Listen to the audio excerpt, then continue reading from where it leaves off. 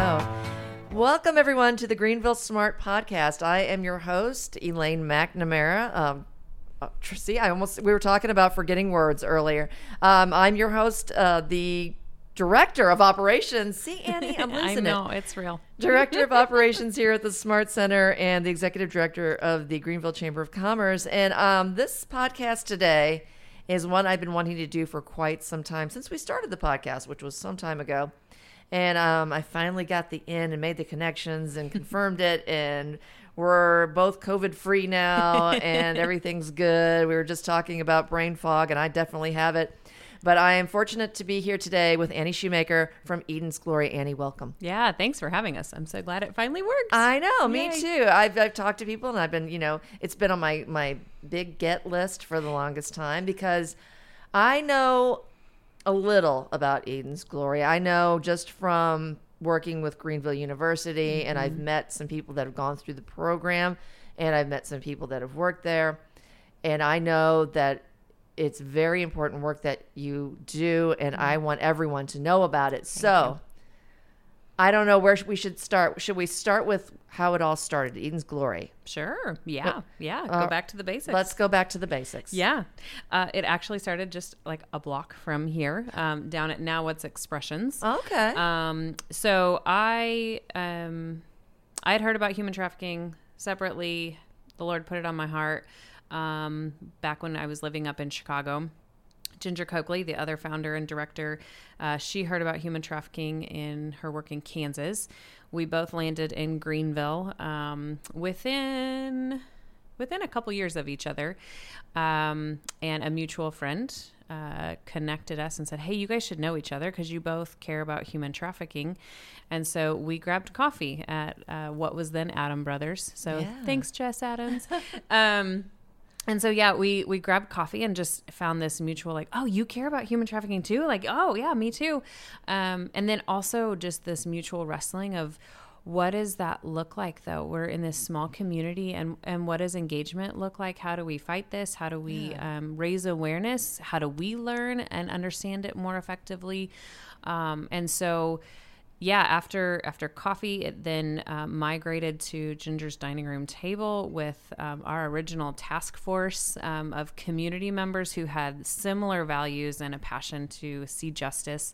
And so we would meet monthly, just incredible people around that table. We literally would not be here if it weren't for those people saying, we're with you, we care, and we want to do something. So those early years, let's see, that would have been 2012, I believe. Those early years were just a lot of education for ourselves, learning it ourselves, but then also educating the community. So we hosted a big community training at the Globe Theater, brought in some speakers. How did you get your resources for that? Did you just make connections nearby? Yeah, I'm trying to remember. So I know not long into our work, we were noticed, which was very humbling. The Illinois Statewide Task Force said, hey, you're doing anti-trafficking work. Come sit on the task force. And we were like, wait, what? Us? Wow. That's cool. And so that just really exploded our network of meeting people, meeting law enforcement who were seeing this on a regular basis, meeting lawyers. And so then from that, we then expanded and started going to their trainings and hearing from them, and then we invited them here and said, come train. So we did a portion of the training from what we have learned, and then we brought in experts as well to say and teach us. So we did things like that. We had movie nights and movie screenings and a lot of discussions, a lot of trainings. That exploded very quickly into then being asked around the country to come train and speak and share.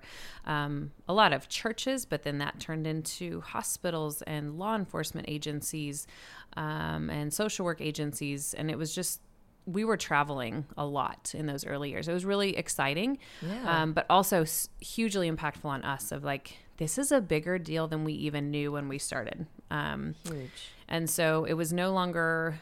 certainly not just a third world country issue. It was no longer even just the big cities around us issue.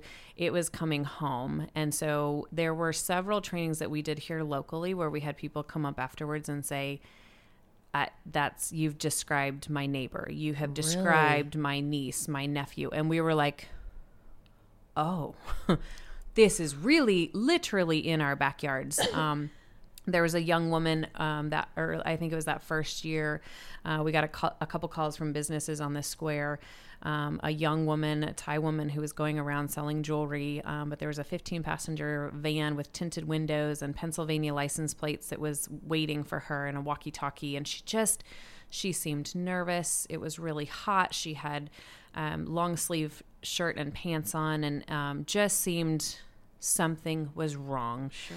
And so thankfully we had done some trainings, and several businesses called us and said, something's off about this situation. This young woman does not seem safe or free.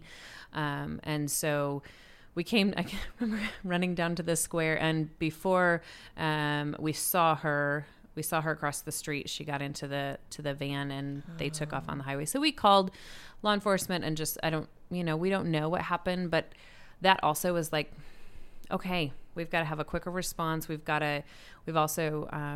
need to understand, because I remember in that moment also thinking, what would I have said though? Like, I know. I don't know what I would have said if I had actually. And so we also had to do our own learning of realizing, I'm getting into way more details. No, that's okay. No, that's kind of what I'm, of realizing, wondering. like, it's not just what you see on the movies, the rescue. Right? Like, that's not how it works. There's so much manipulation and brainwashing and mind games that even if I had gone up and talked to her, chances are she probably would have still gotten in the van. Right. Because most survivors that we've encountered don't even realize that they're in trafficking, and firmly believe that he or she loves me, and I'm in this by choice, and this is good, and this is normal.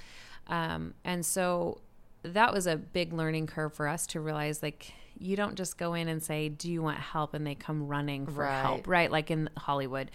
We've seen statistically, it takes about 7 times of getting out before they're able to stay out effectively. Really? And a lot of them don't survive that long. And so statistics are about 1% of survivors of trafficking actually get out of the life. And that's not okay. No. So I think from then on the Illinois task force kept hearing, like, we need homes. At that point, there were 8 beds available for survivors in Illinois and about 250 across the country. And so we looked around our community and said, could we do this? It was both really intimidating, but also just, this is it. It was your calling. Yeah, it was 100%. And the people around the table, still, that same task force was just saying, yes, this resonates with our hearts, and this is what the Lord is calling us to. And so we did about 6 months of, we called it kind of road trips of going from organization to organization, meeting with survivors, meeting with organizations and safe houses, and saying, how do you do it?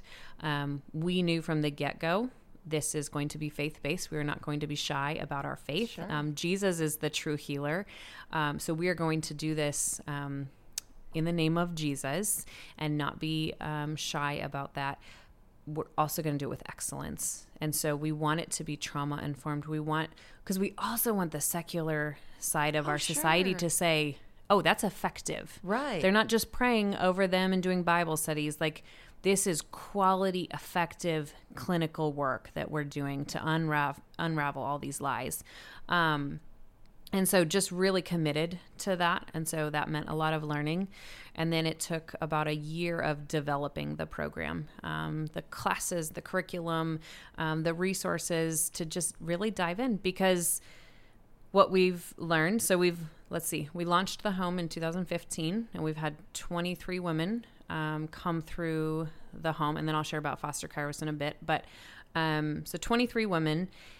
And from each of them, we've learned that trafficking for many of them started before the age of 12, as young as 4.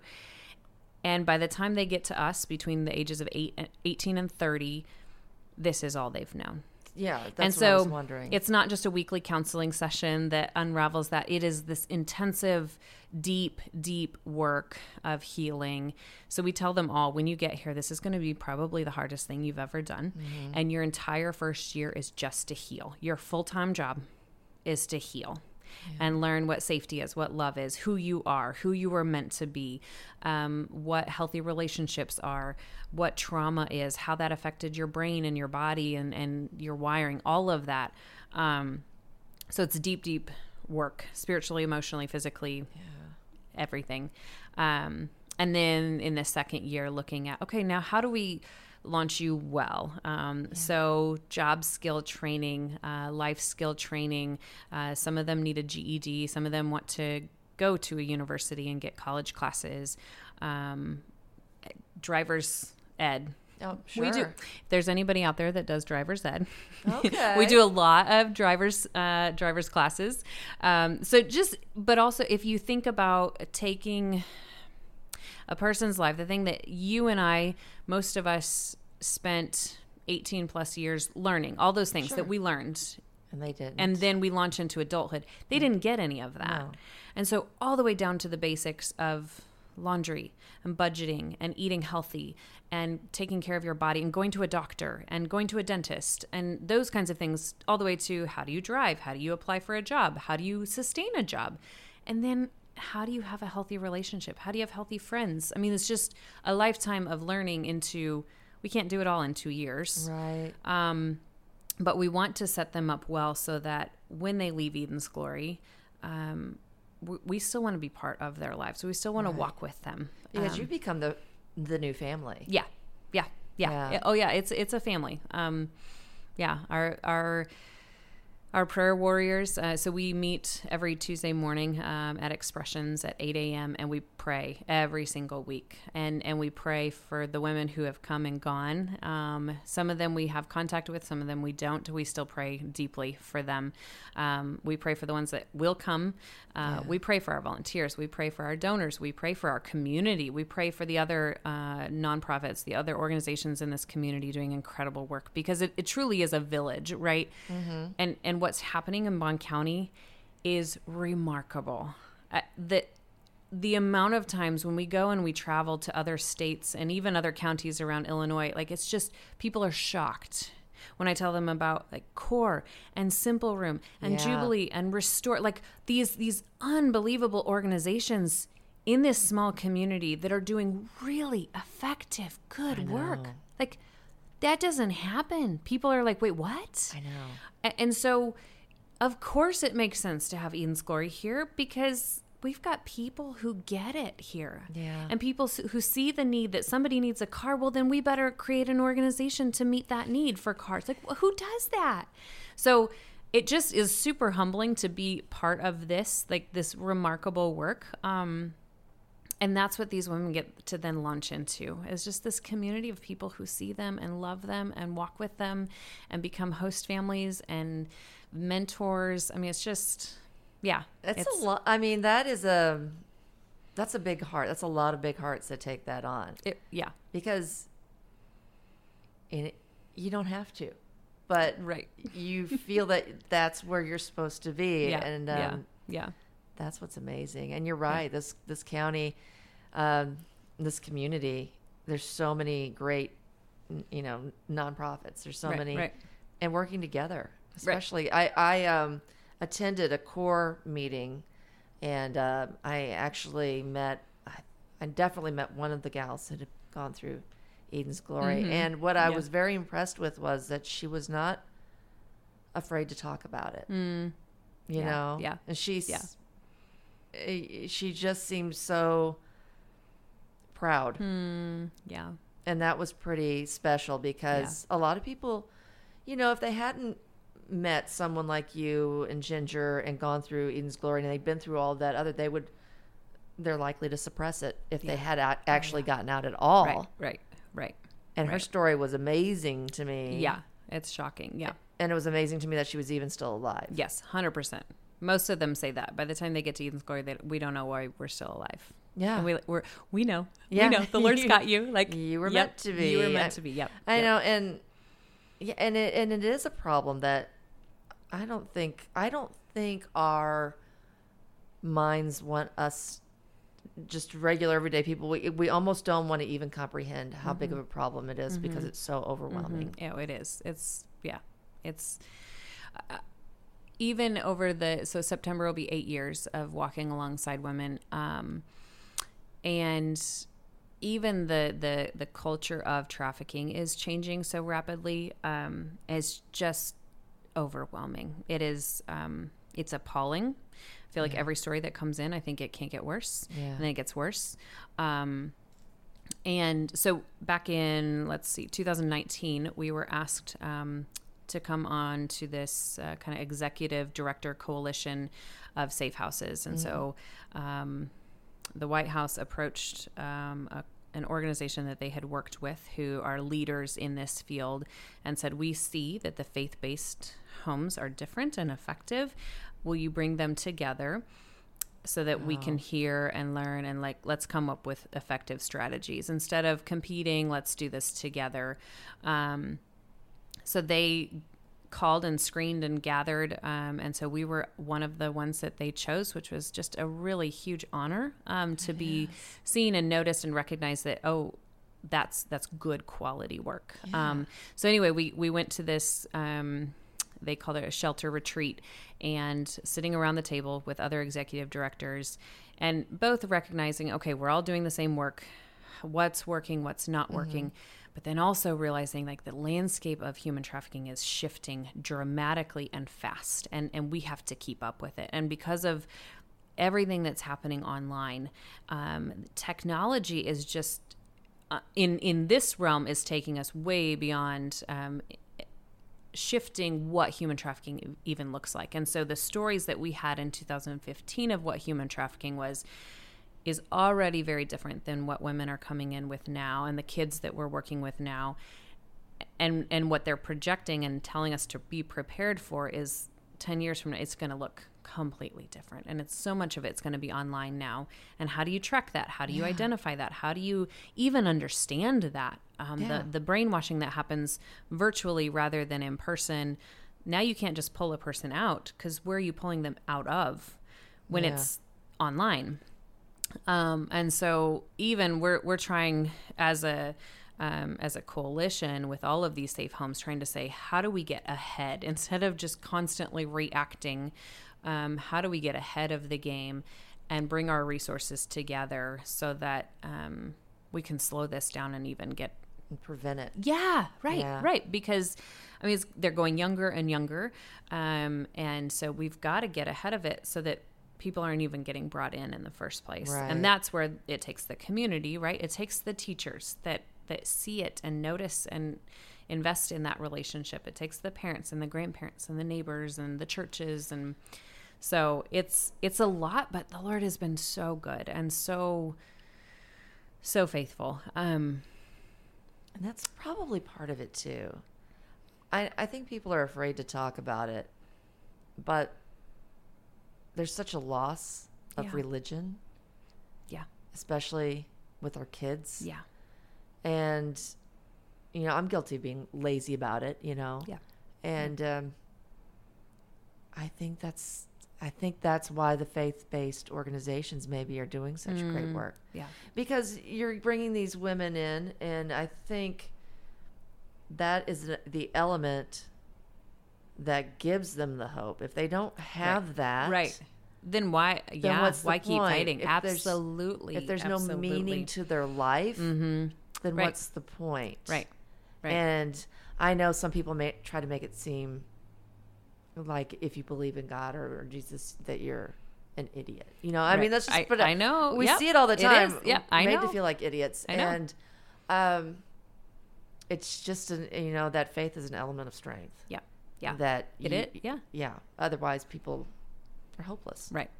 Yeah. I remember being in grad school for social worker. So I'm a licensed clinical social worker and have done therapy in secular side for a number of years before we opened this.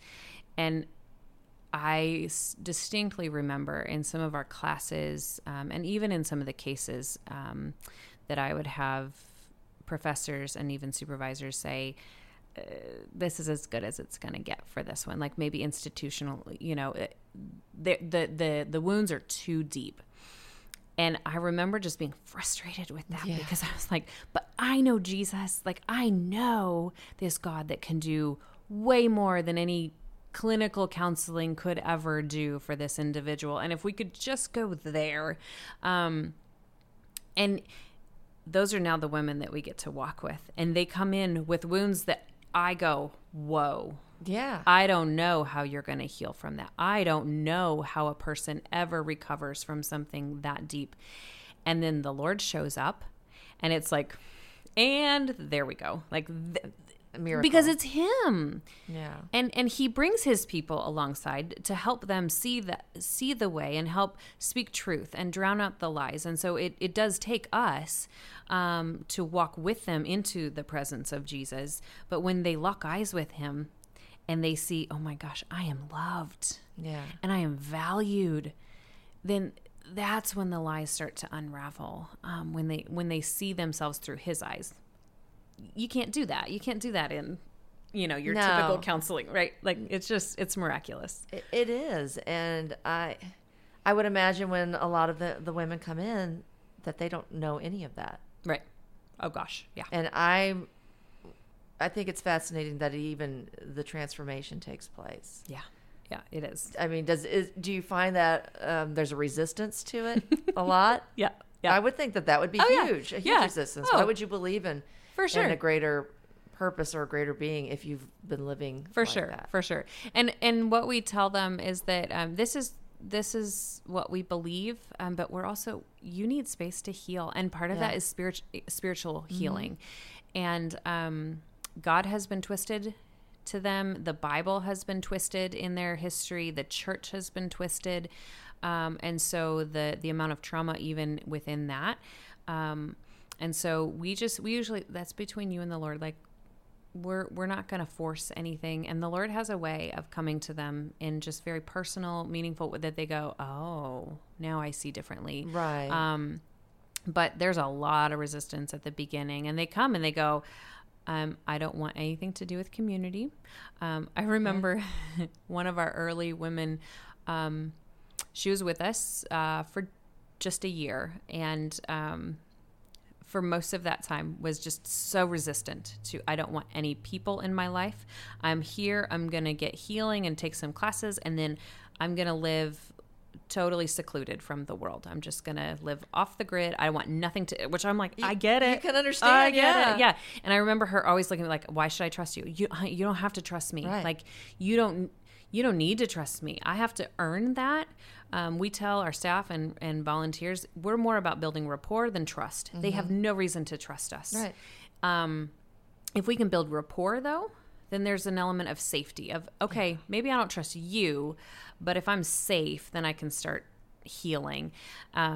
And I still remember the day she came up, probably 9 months in, and she was like, can I have a hug? And I was like, Aw. well, really? Yes, you can have a hug. And then we got a card from her about a year after she had left, and she said she is living in a community. She's got friends. She's got a job. She got connected to a group of nuns. I mean, it's just been, and she said, you're not going to believe it, but I have friends. And we were just like, that is a win. And she just had this sweet relationship with the Lord. I mean, it was just, those are the kinds of things that I get it. Like, I get that you want nothing to do with me. Mm-hmm. And here I am, like so many people in your life saying, I care about you. I see you. I want to help you. Like, but those things mean nothing. Right. Yeah. Because everybody else then flipped that on them. Right. And so that's fine. You take all the time you need. And if you leave here 2 years after and you still don't know what you think about me, that's okay. Yeah. Like, that's okay. Because it's not about me. Right. It's not about me. Them. It's about your healing. And you and the Lord are going to, you guys do that. And I'm just here to do whatever. Yeah. Because I think there's probably been even instances, I don't know if you've probably run into it too, where people have used fake religion. Oh my gosh. Yes. I mean, said that this is what the God wants. They're just using God as a weapon instead of what all the time. All the time. It's been priests and pastors and youth workers and complete manipulation. Oh yeah. And so why would they be open to that? Right. Because that's what they know. Right. And then I guess you just let them know that he's going to come to you. You don't have to. Yeah. And all 23 women who have come to Eden's Glory have encountered the Lord. Every single one of them have had a moment where they said, oh, that's who God is. And I want to know him and I want to walk with him. And not that it was a cakewalk after that. No. But they each, and that's the miracle in my mind. Like, you know, we can talk other success, but that success to me is that they came, they encountered the Lord, and they understood him in a way that they had never understood him before. Yeah. And he met them and he locked eyes with them. Yeah. And yeah. And then that was it for them. Yeah. And they were, that's pretty amazing. Yeah. I go back to the gal that I met at the core group. Yeah. Her story was interesting to me too, in that she heard about Eden's Glory. She was in another state, I believe it was. Oh yeah.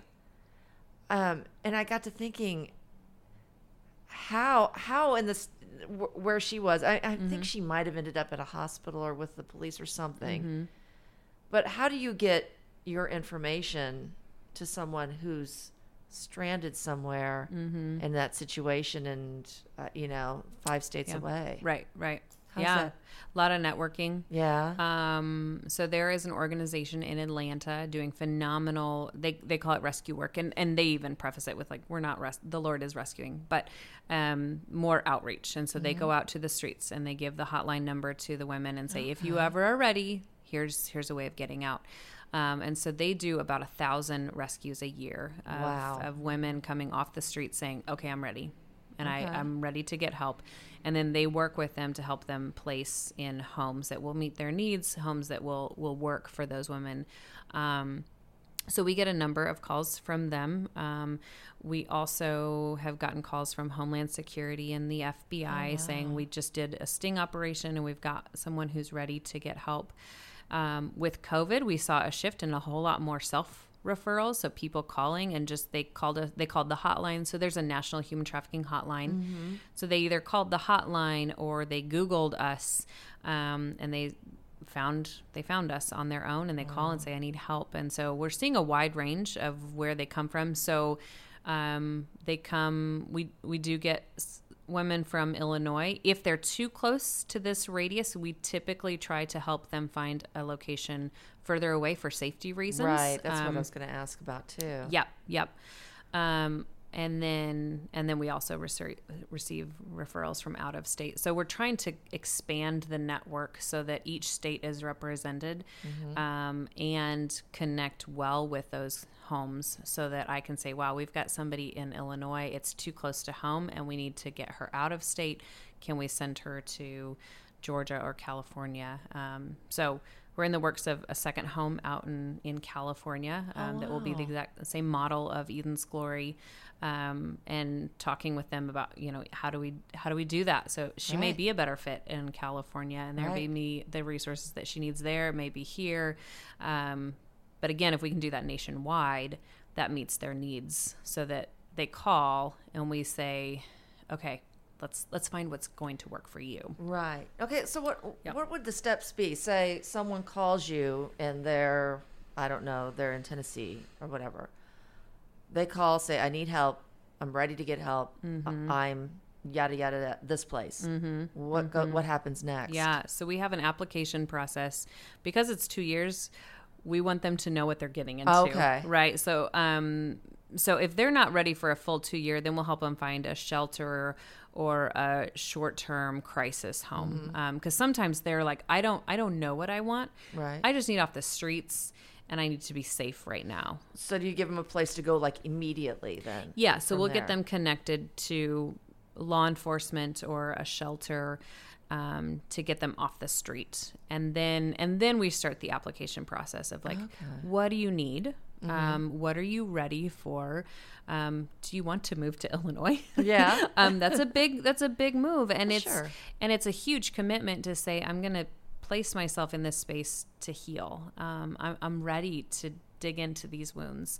Sometimes they go, I'm not ready. I just want a job. Okay. Like then here's this organization. We would encourage that. So again, we're trying to assess what it is that they need, so that by the time they arrive at Eden's. So one caveat we have is they've got to be have already gone through detox. If there's any kind of drugs in their system, we don't have medical staff, and so we just physically can't do that for them in case there was an issue. But so once they arrive at Eden's Glory, they understand what the program is. We have given them a full picture of who we are and what the expectations are going to be of going to classes and doing all this healing, all the learning, all the counseling. We just don't want them coming in blind because it's a big step. Yeah.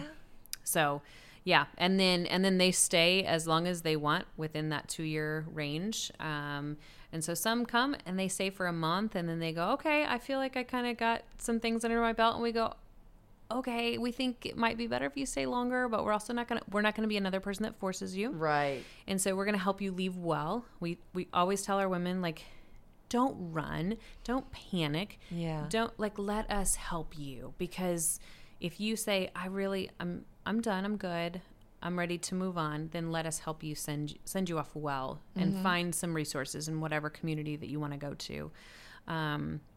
But we keep them as long as they'll stay and walk alongside them as long as they want. A lot of them call later and say, I think I left a little early. Can you keep walking with me? So we have a lot of weekly phone calls with some of these women of like, all right, how's the job going? Like, oh, your boss did that. Okay, let's walk through how you could have handled that differently. Okay, that's good. So we want them to know, like, this isn't, you're part of the family. And so it's not going to be the fullness of the program, obviously, but we want at least one of our staff to be connected to make sure that, are you safe? Do you have what you need? Right. And then as they're ready into each of those phases, we try to help walk through that. And so when they're getting ready to leave, then you help them with where they're going to live and where they're going to work. And Yep. And I would think, getting back to what you're talking about, so maybe you could have handled that differently. They probably come in a lot of the time, especially if they've been taken when they were young. The social skills, they don't understand when someone is not meaning any harm, or I mean, it's going from, you've been with this harmful person, so they might be reading social cues completely differently. And I remember one incident. We were at a pharmacy, and the pharmacist said, she asked for clarity on her name. I think she had either mispronounced it or misspelled it. I don't remember. She was like, can you repeat that for me?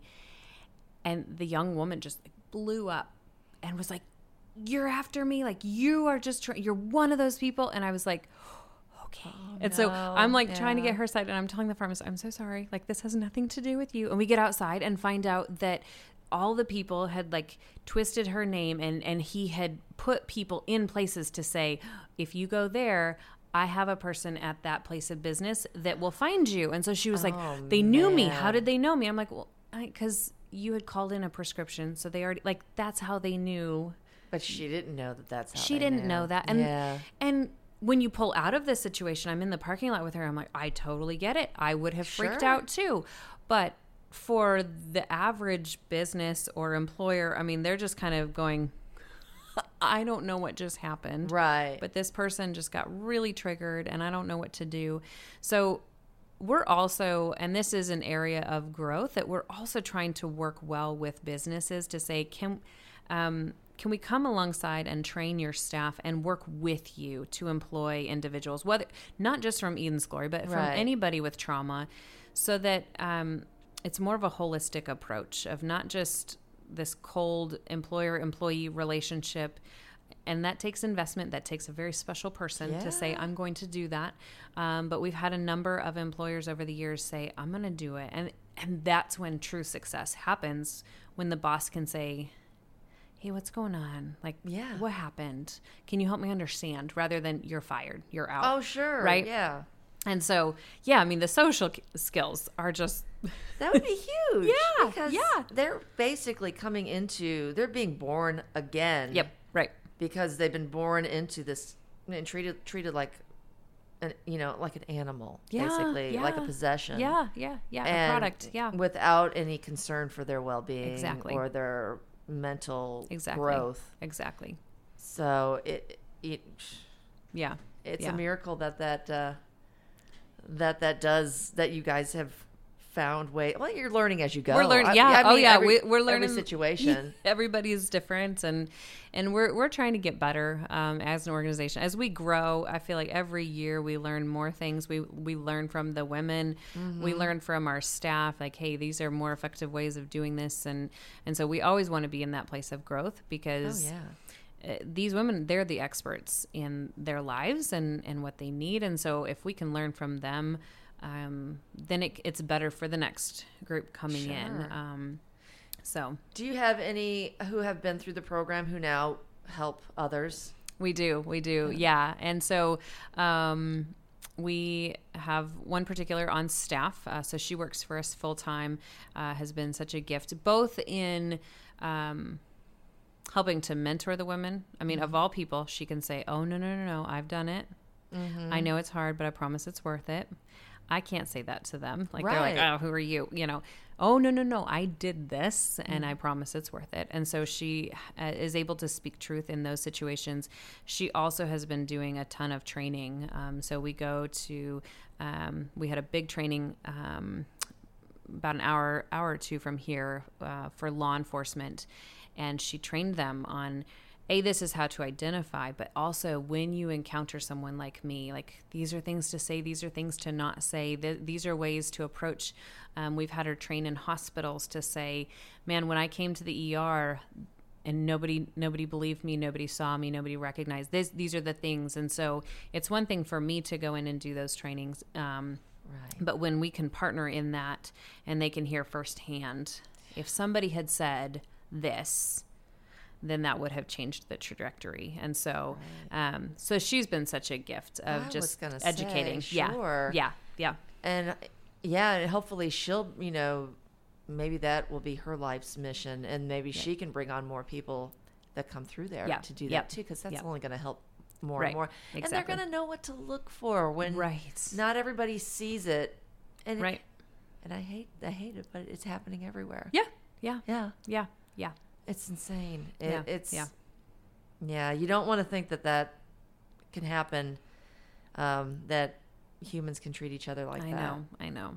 It's sick. But yeah, I like to think that the majority are there to help. Or to, Now, you're talking about this home in California.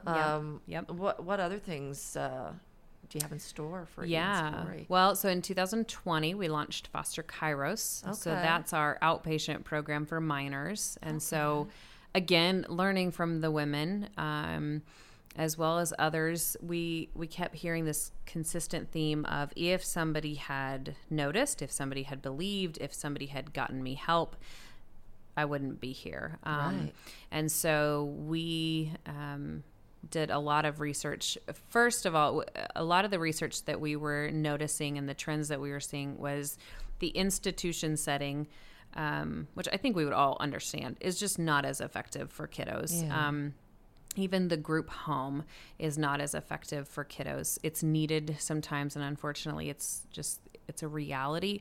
But as much as the kids can stay at home. And so sometimes that's with mom and dad. Sometimes that's with grandma and grandpa. Sometimes that's in the foster care system. Sometimes that's with an aunt but if they can stay in a home setting, it's more effective for their healing. And if we can come alongside in a counseling setting, help that kiddo heal from whatever trauma they went through. And so we have a number of kids that have been trafficked that we come alongside and we do the counseling to help them unravel those lies much quicker. And then we have kids that we serve. I say kids, 4 to 17. So the teenagers would probably be appalled that I'm calling them kids. I know, but to us they are. So the minors, let's say the minors. We also have minors that we serve who have a high vulnerability. And so a lot of risk factors, a history of trauma or sexual abuse.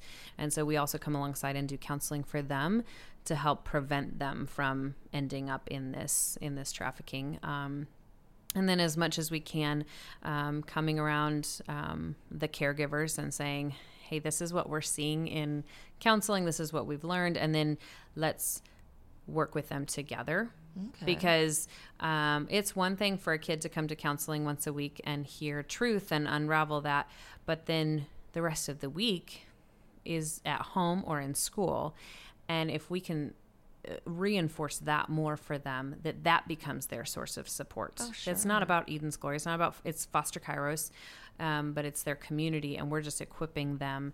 And so that's been, we already have a waiting list, which is just sick to me. Yeah. We serve within a 60-mile radius of Bond County. But I mean, I got a call early on when we were getting ready to launch Foster Kairos from a social worker in Chicago who said, I have 18 kids that have been trafficked and I don't know what to do with them. So we know there's a need. So we launched that. We're looking to hire a second therapist to meet the waiting list need, to keep those kids in counseling. But it's also a model that, so we're duplicating the Eden's Glory residential model. We also firmly believe that we could duplicate the Foster Kairos model, and probably even quicker than we duplicated the Eden's Glory model, because it's essentially a counseling agency that doesn't charge, and it's faith-based. Yeah. So that's doable, but when you can find the right therapist to do the trauma work with them, specifically for trafficking, we can duplicate that, and we can have locations around the state. So that's been an area of growth. We're already at capacity for that, but seeing improvement and hope in that, and just really firmly believing that, okay, we can get in here, and then they're not going to need to end up at an Eden's Glory when they become an adult. So that's happening. And then right on the cusp of COVID, so probably it was also about 2020, we ended the year with a surplus and had been praying about purchasing the property that we are on. Right. So we purchased the property with cash. And so that was just miraculous and amazing. Yeah. So thank you to all you donors who made that possible. And so now we're in the blueprint stages of building a second home, a bigger second home on property. So we're working, we have a couple of people that have been volunteering their time to help us with the blueprints. We recently encountered a trauma-informed architect who's helping us even more so, like where do you place the windows and the doorways and the hallways? And I mean, it's just phenomenal how he's helping us think through the location and the physical property. Wouldn't have even thought about that. Yeah, That's fantastic. it's amazing. Oh, it's such a gift. It's such a gift.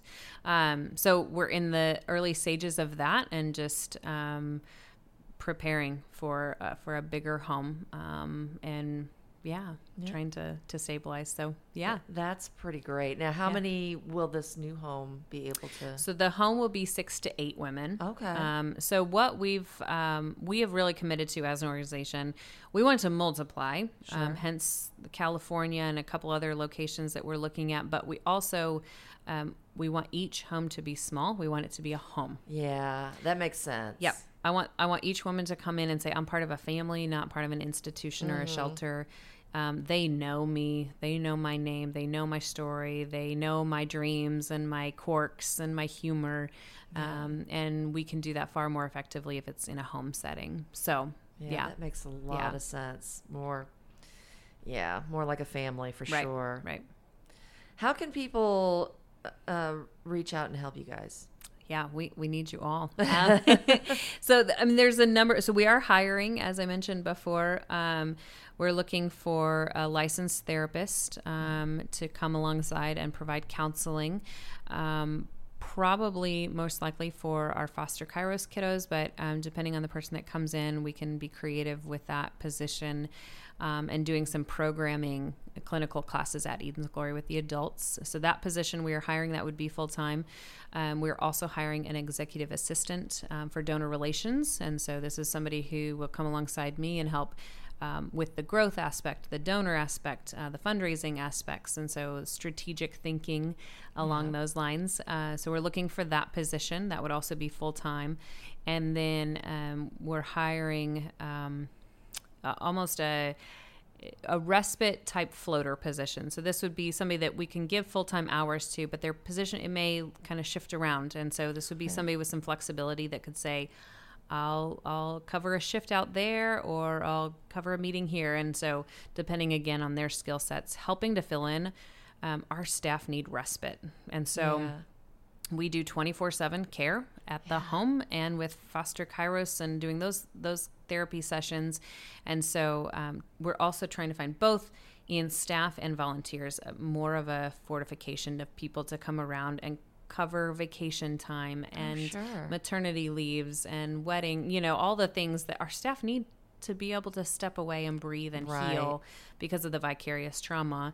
So we're looking both to hire and for volunteers. And a lot of people are intimidated and they say, I don't know what I would have to, like, we have a volunteer that takes them to the library and they love it. That is like one of the highlights because they love reading and just soaking in that type of outing. And so it could be a volunteer that leads a book club. We have a number of books like Boundaries that we would love a volunteer to come in and just read with them and have a discussion, kind of a book club. So we need volunteers who will come in and we'll match with whatever your skill sets are. And it may be, hey, I've got the skill set of finances. Okay, then come alongside. We have a volunteer who teaches a finance class. So those kinds of things we're looking for from our volunteers. We're also looking, we've got a couple fundraisers coming up. So if there's any golfers out there, we have a golf scramble May 28th. So it's not too late. On our website, you can go. We're also have an event on Facebook that you can sign up. So we're looking for golfers. We're also looking for sponsors, people who want to sponsor that event. That should be a whole lot of fun. Yeah. And then mark your calendars. We have not done ticket sales yet, so this is kind of a but mark your calendars. Graze in the Grass is coming back. So any of you who were involved in 2018, Marcoot Jersey Creamery put on an unbelievable event for us. Farm to table, incredible food out in the pasture. It was just beautiful. People came from all over. I would say probably 75% of the people who came from St. Louis area. And so that'll be September 17th. So we're looking obviously for people to come to that event. We're looking for people to sponsor that event. We're also going to have a live and silent auction. And so we need auction items for that.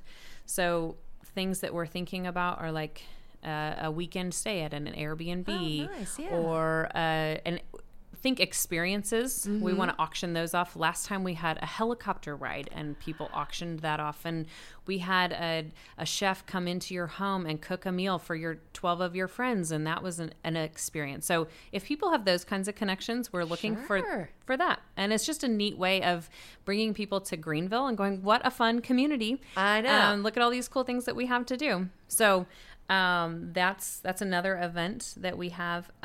We also need defenders. So defenders are the people that say, I will give financially. It may be $100 a month. It may be $1,000, whatever that is in their capacity to say, I want to defend the freedom for these women. I want to come alongside and be part of their healing. I may never meet them, but so many women they say, I just wish somebody would have defended me.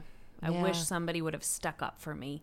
And our donors get to do that every day. They get to, without ever meeting them, they defend the ability for them to heal and their ability for them to be free and whole and loved again. And so we're looking for people that say, I'm going to commit to that. Because if we're going to grow at the rate that the Lord is calling us to grow, we need more people to come alongside. Yeah. So every little thing helps. People, time, resources. It does. It all makes a big difference. It does.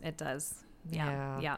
And you talk about, we've got a lot of fun to offer here in our county, in our town, a lot of talent and a lot of love, a lot of big hearts. Yes. Oh my gosh. Yes. We're so thankful. I love this community. People are so generous. It's so pretty amazing. It's pretty amazing. Yep. And so if you're listening, yes, there are many, many ways you can get involved and make a big difference and maybe change the culture, change the world and help to rid the world of human trafficking because it's unfortunately an evil that it touches every part of this country, whether you know it or not. Yep. And with every time you save someone from that, you're changing the world to be a little bit better. Yep. I really appreciate it. I appreciated Annie you coming in and sitting down with me.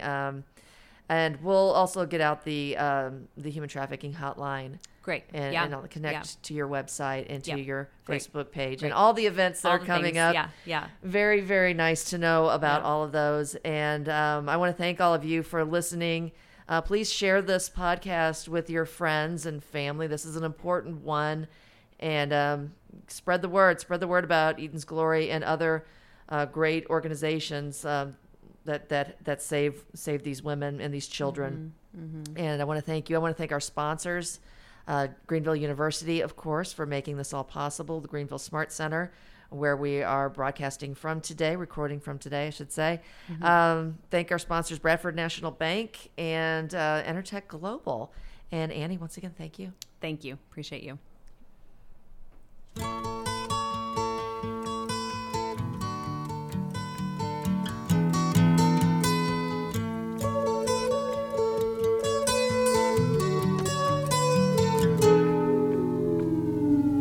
Here comes the sun, doo-doo-doo. Here comes the sun.